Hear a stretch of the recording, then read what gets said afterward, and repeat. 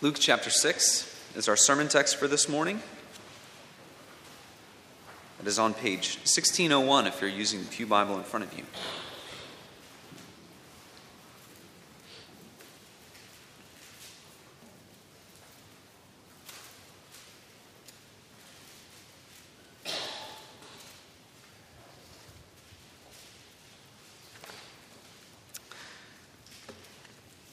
This is God's word given to his people. Please give your attention to its reading. It is our authority in faith and in life. Luke 6, beginning in verse 27.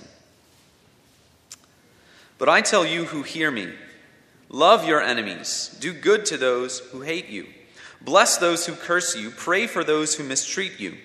If someone strikes you on one cheek, turn to him the other also. If someone takes your cloak, do not stop him from taking your tunic. Give to everyone who asks you, and if anyone takes what belongs to you, do not demand it back. Do to others as you would have them do unto you. If you love those who love you, what credit is that to you? Even sinners love those who love them. And if you do good to those who are good to you, what credit is that to you? Even sinners do that. And if you lend to those from whom you expect repayment, what credit is that to you? Even sinners lend to sinners, expecting to be repaid in full. But love your enemies, do good to them, and lend to them without expecting to get anything back. Then your reward will be great, and you will be sons of the Most High. Because he is kind to the ungrateful and wicked. Be merciful, just as your Father is merciful. The grass withers, the flower fades, the word of our God endures forever. Amen.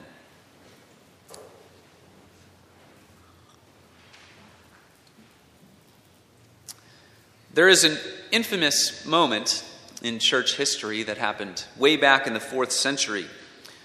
Constantine, who would later become emperor of Rome, prayed to God in the midst of a battle. And as Eusebius, the historian, tells it, Constantine then sees a vision of a glorious shining cross right in front of him. And he then hears in a mighty and thunderous voice, "In this sign, conquer." In other words, in the sign of the cross, conquer. Constantine won the battle that day that he supposedly received this vision, and the empire of Rome was forever changed. Soldiers went around with the sign of the cross of Jesus Christ, ironically, on their shields, bringing it into battle, fighting in their minds in the name of the Lord. But there were also good consequences to this as well. Christians were no longer persecuted in the Roman Empire, and Constantine even facilitated the gathering of synods and councils to discuss and decide important doctrinal matters in the church. Looking back through the annals of history, it's hard to know fully how to evaluate this. There are some good consequences, many bad consequences. It seems Constantine himself struggled with his Christian identity when he tried to balance it with his civic duties as the emperor. We read of how he delayed baptism until his deathbed. Talk about risky. Because he was worried that his responsibilities as emperor would interfere with his Christian ethical life. He thought he would not be able to walk uprightly as a true Christian as long as he was emperor of Rome. So he delayed his baptism to the very end of his life. I wonder if the same kind of mentality might be true for some of us. We struggle with how to put the pieces together between our life lived unto God and the daily responsibilities we carry out in the age of this world. Most of our jobs are clear evidences of God's common grace and the things that we all as human beings experience together, not just Christians. And there are also some jobs that some Christians would say we ought not to do, especially when we consider the words of Jesus here today, these challenging and shocking and piercing words. Some Christians have decided that it would be better to not have anything to do with the enforcing of justice in the world by punishment and coercion. Can a Christian be a faithful police officer or prison security guard? Or can a Christian even be an executioner on death row? Can a Christian judge hand out sentences for evildoers? How do we square all of that with what Jesus says here today in Luke? These are not easy questions, not by a long shot. In fact, these questions are so difficult that I was struggling this week with exactly how to preach it, how to bring it to us this morning. And I was reminded every day this week as I read and studied this passage that I'm just a man who can err in what I say. So I thought it'd be fitting if we just go to God one more time this morning, ask Him to humble us as we come before His Word, and ask that by the power of His Holy Spirit, He would make the truth plain to us. Let's ask God in prayer. Father, then humble us before Your Word. May we always see Your Word as over us and not ourselves as peering down at Your Word. May we understand this morning how to apply Jesus' words. May it mold and shape us. May it smooth out our rough edges. And may we always cling to Your Word in all things, even when it is difficult. So what we know not, teach us. What we have not, give us. What we are not, make us. For Your Son's sake. Amen.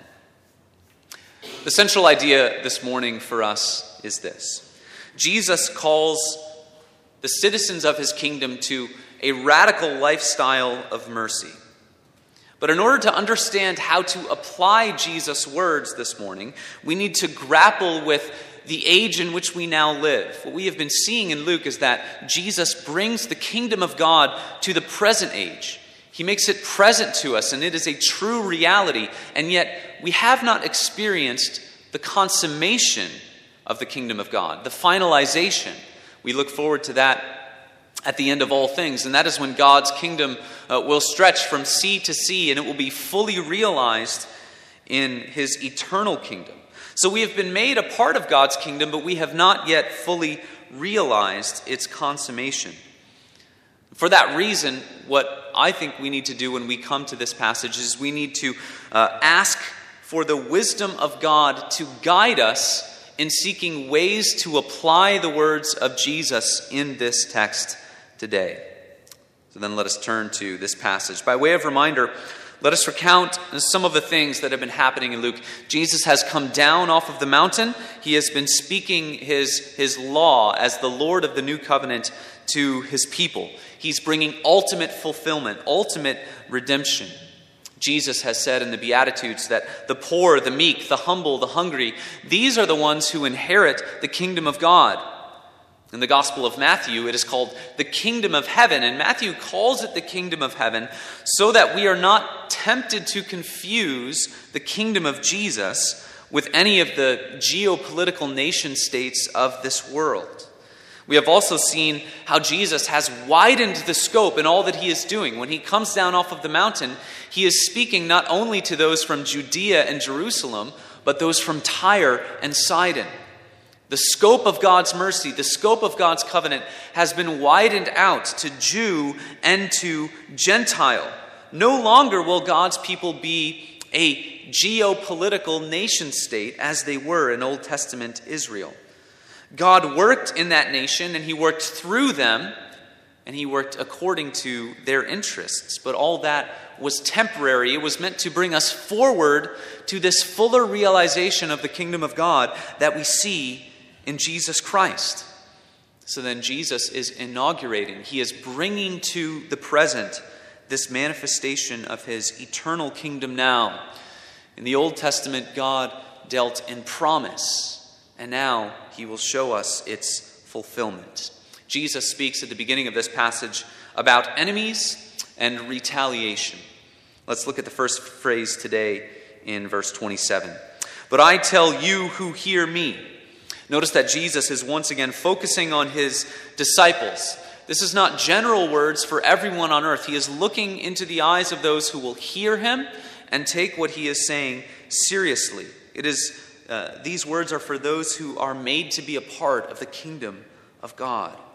And to this group, Jesus says something shocking, doesn't He? Look at what He says. Love your enemies. Do good to those who hate you. In Matthew's version of the Sermon on the Mount, Jesus uses a formula to introduce a lot of these sayings. You have heard that it was said, but I say to you. And in Matthew we read this, you have heard that it was said, love your neighbor and hate your enemy. But I say to you, love your enemy and pray for those who persecute you. All throughout Matthew, when Jesus uses this, you have heard that it was said, but I say to you, he quotes the Old Testament, except he doesn't quote the Old Testament in this one instance. Nowhere do we find in the Old Testament the command, love your neighbor and hate your enemy. And so that causes us to ask a question. If Jesus is always giving this fulfillment kind of interpretation of the Old Testament, is he dealing with true Old Testament teaching here in Matthew when he says, love your neighbor and hate your enemies? Some people have come to this passage and said, in this instance, Jesus is correcting an error of the Pharisees. The Pharisees had come up with this teaching of love your neighbor and hate your enemies. Is that what Jesus is doing when he calls us here, whether in Matthew or in Luke, to love your enemies? I would say this, while the explicit command to love your neighbor, hate your enemies is not explicitly there in the Old Testament, there are all kinds of examples where God commands Israel to do things which were certainly not good for their enemies. And remember, in today's passage, Jesus says, do good to your enemies, to those who hate you. And there are all kinds of examples where God commands Israel to do something other than good to their enemies. In Deuteronomy 7, God commands Israel to devote all of the inhabitants of the land of Canaan to destruction. In Deuteronomy 23, God commands Israel to not seek the good of the Ammonites and the Moabites. And we see this mentality creep up all throughout the Psalms. In Psalm 68, it says this, God shall arise, his enemies shall be scattered. One of the clearest examples is as the psalmist cries out in Psalm 139. He says to God, do I not hate those who hate you, O Lord, and abhor those who rise up against you? I have nothing but hatred for them. I count them my enemies. It would seem then, in the Gospel of Matthew and in the Gospel of Luke, that Jesus is not alluding to some misunderstanding of the Pharisees, but he is describing the posture that Israel was to have towards their enemies in the Old Testament, specifically their enemies within the promised land. This is not without difficulty, and of course we understand that within our fallen, sinful nature, we understand the word hatred much differently, don't we? The word despise. Human beings will always do that in a way that's tainted with sin. And so we need to count that as we consider this text together. But as it related to the kingdom of Israel, the Israelites were to protect themselves from outsiders. They were called to do battle with their enemies. And within the land of Canaan, they were called to banish and destroy those who were not God's people. Thus, we come to Jesus' words, and we see how he is uttering this kingdom ethic, which in some ways seems contradictory. But yet we'll see how it is really one of fulfillment. Those who follow Jesus, the Lord of this new covenant, are to have a posture of complete love and mercy towards their enemies. Jesus' words are meant to shock us, and they certainly do. Enemies at the time of Jesus would have been idolaters, pagans, those who want to destroy Israel and those who want to defame the name of Israel's God. But this is the radical ethic of Jesus' kingdom. Love those who at one time God's people were to hate. Love those who at one time God's people were to hate. Jesus then talks about retaliation. Look at verse 29. Jesus brings about a fulfillment that perhaps no one would have expected. He says, if someone strikes you on one cheek, turn to him the other also. If someone takes your cloak, do not stop him from taking your tunic. In the Old Testament, these are the exact kinds of actions that would have demanded a response of justice, a necessary response of justice. I'll read for us in Leviticus chapter 24. It says this, if anyone injures his neighbor, as he has done it, it shall be done unto him. Fracture for fracture, eye for eye, tooth for tooth. Whatever injury he has given a person shall be given to him. This is called the law of retribution, the lex talionis. This law was not given for the maiming of bodies, but for the equal distribution of justice. So for instance, if two men got into a fight and one man injured another man so that the second man could not work, the one who injured him would have to compensate to make up for what he had taken away from the other man. So if I injure someone else in a battle, in a fight, and that person no longer can work, I would need to compensate him to make up for his inability to work. That is how that law of retribution would normally have been applied. But we must notice that this is what Jesus says exactly not to do. If you are hurt by someone, let them hurt you again. If someone steals from you, turn around and give him more. What he is doing is he is, as we saw in the Beatitudes last week, remember what he is doing is he is focusing our attention on the fact that the kingdom of God is of greater value than anything in this world. He is applying that today. He's saying, in all that you do, in all of your life, you must understand that the most important thing is God, the creator of the heavens and the earth, and his kingdom, and everything else fades away when considering all of that. And so when it gets really tricky for us as Christians, where many Christians have disagreed over this passage, is how to apply it. How can we begin to apply what Jesus is saying here? Jesus speaks with a sense of hyperbole, doesn't he? It's not like within the context of being slapped on the cheek, there would almost ever be a situation in which you could just turn the other cheek to have it be slapped again. This is not something that happens within the normal course of human existence. Nor would the thief who steals your cloak stick around for you to give him your tunic. You can imagine someone steals your cloak and is running away, and you say, hey, wait a minute, I need to give you something else. What thief would stop and come back?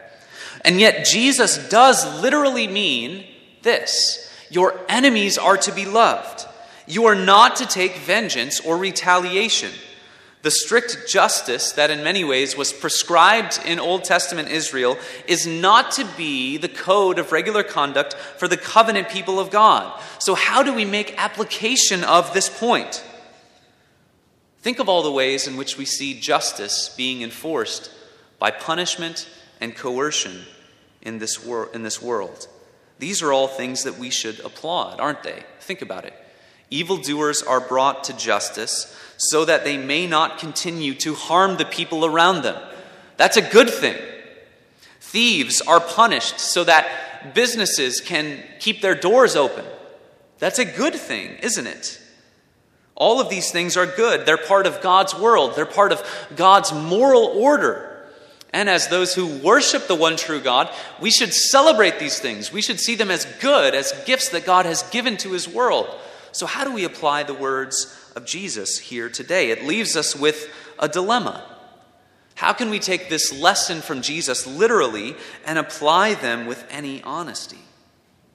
Perhaps a Christian who wishes to be a police officer, a judge, or a soldier should be like Constantine, should delay baptism until the end of your life, until your deathbed, fearful that they cannot live this life of contradiction. Perhaps we should be like some other Christian groups who have said, no, we need to completely withdraw from the world. We can't be in any way connected to these instruments or institutions of enforcing justice. We can't do that because Jesus calls us to this radical ethic. The way forward, I would humbly suggest for us this morning, brothers and sisters, is that we must take this lesson of Jesus literally and yet apply it by understanding this time of tension in which Christians live. We take this idea of the kingdom of God, that Jesus has made us a part of the kingdom of God, and yet it has not yet been consummated. We take that mentality and we use God's wisdom to apply Jesus' lesson here. The reason I say that is how we ought to understand this passage is because there's all kinds of evidence in the New Testament that we are to support and even participate in the things that enforce justice in the world. The Apostle Peter tells us to honor the emperor, to be subject to all of these governing institutions. The Apostle Paul, very famously in Romans chapter 13, reminds us that we are to be subject to governing authorities because God has placed them there so that they might bear the sword against those who do evil. They are these authorities that lessen the reign of evil in this world. This is how God maintains his order. Rulers and authorities are, as Paul says, this is fascinating, he says they are God's ministers for your good.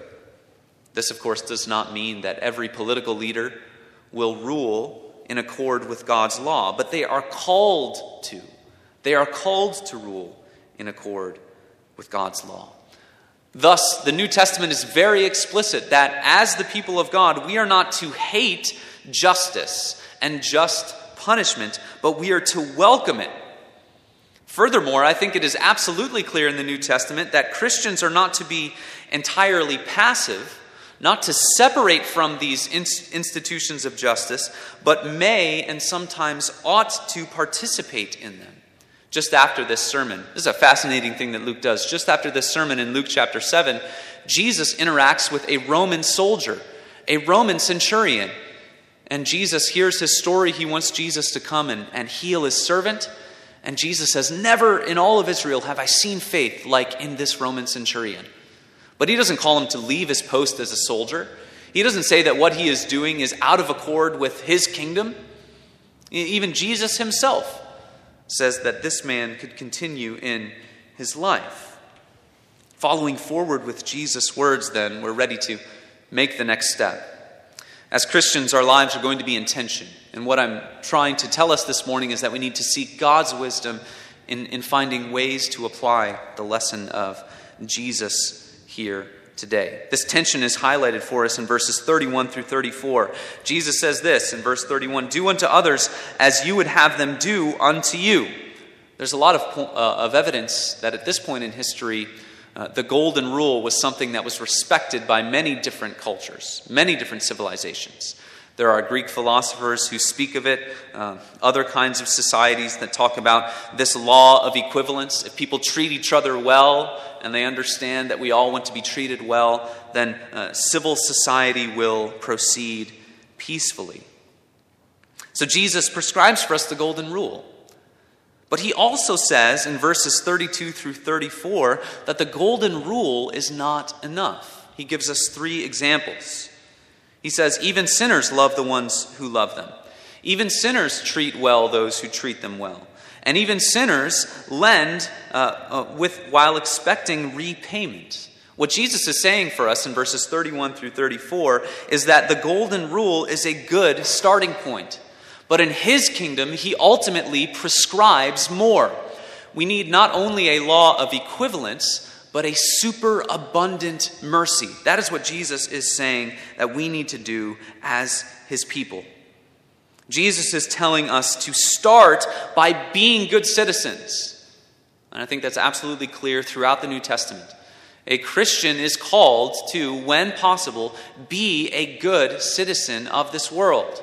Live by the golden rule. But find ways in which you can live by a mercy of superabundance, a greater kindness, a more radical love. And that is all rooted in the radical mercy, grace, and love that has been shown to us by our Father in heaven. Our Father who has adopted us by his mercy and grace and love. Thus, Jesus closes this passage by telling us to love not just those who love us, but those who hate us. He reiterates it. Love your enemies. Treat those well who do not do the same for you, and lend without seeking anything in return. As members of Jesus' radical kingdom of love, we should seek God's wisdom. Wisdom is this fascinating category where we, through the grace of God, perceive what is underlying all of God's world. We perceive this greater reality, and we're to apply the commandments of God, that which he tells us to do, in this myriad of ways that can prop up in the lives of the Christian. This is why Jesus tells us we are to surpass the equivalence of the golden rule. Show a more radical mercy, a more radical love. And honestly, it takes great care and great wisdom to even begin to think through how this can be applied in our lives. I've been thinking through this for many years and feel as though I'm just scratching the surface. But one of the ways in which we can begin to think about how this comes to fruition could be seen in our passage from last week. Jesus tells us that we will be blessed when we bear reproach for the name of Jesus Christ. When we suffer for the sake of Christ, we are to gladly and joyfully accept it. You notice that Jesus tells us what he means. He says, when you bear reproach specifically for the name of Jesus Christ, you are to gladly bear it. We see this in the book of Acts, don't we? The apostles counted it an honor and a privilege to be punished specifically for the name of Jesus Christ. Let me use one example that my seminary professor would use just to start us down the path of thinking about this passage and how we might apply it. Jesus is not trying to overturn civil order. He's not trying to throw the order of this world completely on its head. And he is not telling Christians or the people of his kingdom to cease to have anything to do with the world around us. That's not what we're called to do. So then, think on this example. Imagine in the middle of the night that your house is broken into and it's being burglarized. You wake up and you hear what's going on. You immediately are overcome with fear and worry. And you say to yourself, oh no, I got to call the police. Oh wait. Jesus says when someone steals from you, you must give them more. Is that what we should do? No, of course not. We have the right and perhaps even the duty to report evildoers so that they might not bring harm to others.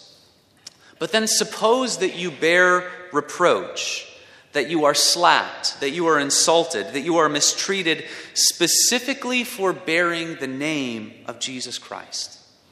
Doesn't it seem like Jesus' words are leading us in the direction in this passage this morning of joyfully accepting that kind of reproach, should it ever come to that? What about Christian police officers, Christian judges, Christian soldiers? I believe that more than any other kind of person on earth, we should be the kinds of people who would understand the necessity and the goodness of justice being enforced in this world so that evil might be lessened. We need wisdom in seeking how to apply Jesus' words here. Justice in this world will always be imperfect. It will always be temporary. But it is a temporary good that has been given for the peaceable living of all those created as the image of God. It's for that reason that I believe Christians can and should participate in these kinds of ways that enforce justice in the world. It doesn't mean that we don't have tension, but we always live in tension. Living in the valley of the shadow of death, awaiting the consummation of all things, sharing in the kingdom of God and awaiting its consummation. No matter what our daily vocation is, police officer, soldier, accountant, farmer, stay-at-home mom, happy Mother's Day, we ought to seek God's wisdom to find ways in which we can show forth the radical love which Jesus prescribes, that which reaches even beyond the golden rule. There may be many situations in your life where you, through the wisdom of God, through the leading of the Holy Spirit, realize that God is calling you to show forth a radical grace, a radical mercy, and abundance. We do that in our relationships every day with our family, don't we? If we want to maintain a God-honoring, peaceful home, we all need to show each other radical grace, radical mercy, forgiveness, and forbearance. We see how Jesus brings all of this around to show us how it is so clearly and beautifully rooted in the gospel. It's rooted in the gospel. Verse 35, it says this: God is kind to the ungrateful and the wicked. Isn't it good news that God is not just good to those who are good to him? Isn't it good news that God did not just give to those who would pay him back an equal amount? For he gave us that which we could never repay.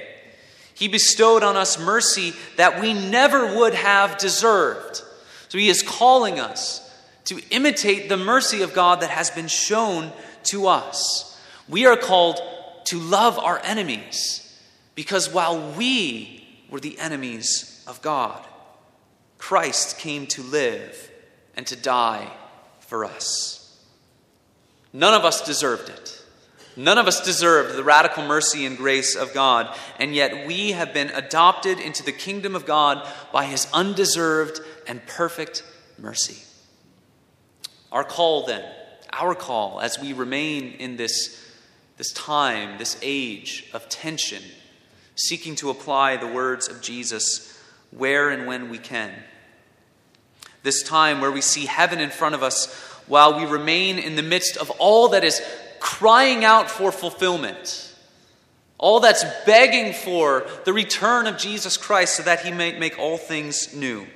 Our call is to be open to showing forth the radical mercy of God. We cannot universally apply these words of Jesus to every single situation, not in a way that makes us hate the institutions of justice, not in a way that makes us hate God's common grace, but in a way of wisdom that understands that the only reason any of us can stand before God is because he placed the demands of justice on his Son, so that the demands of justice might pass over us. Justice passed over us and was placed on the Son of God. The church, the people of God, the gospel of Jesus Christ, all of these are reminders that justice does not come to us because it has been laid upon Jesus.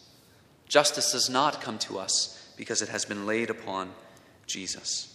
May we be a people who live between the tension and the goodness of seeing temporary justice, while wanting everyone who does not deserve it, to hear about the Savior who saves us from our just punishment, and through whom, by faith, we enjoy the blessedness of God, and we enjoy his kingdom for all eternity. Imitate his mercy. Live like Jesus. Be grateful, for he saved us even when we were ungrateful. Love your enemies, for he saved us while we were his enemies. Let's pray.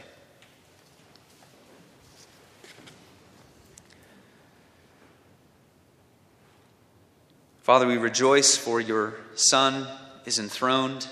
He is King of all. He is Lord of all. We trust you, for you have shown yourself faithful time and time again. You've shown yourself faithful in Jesus Christ.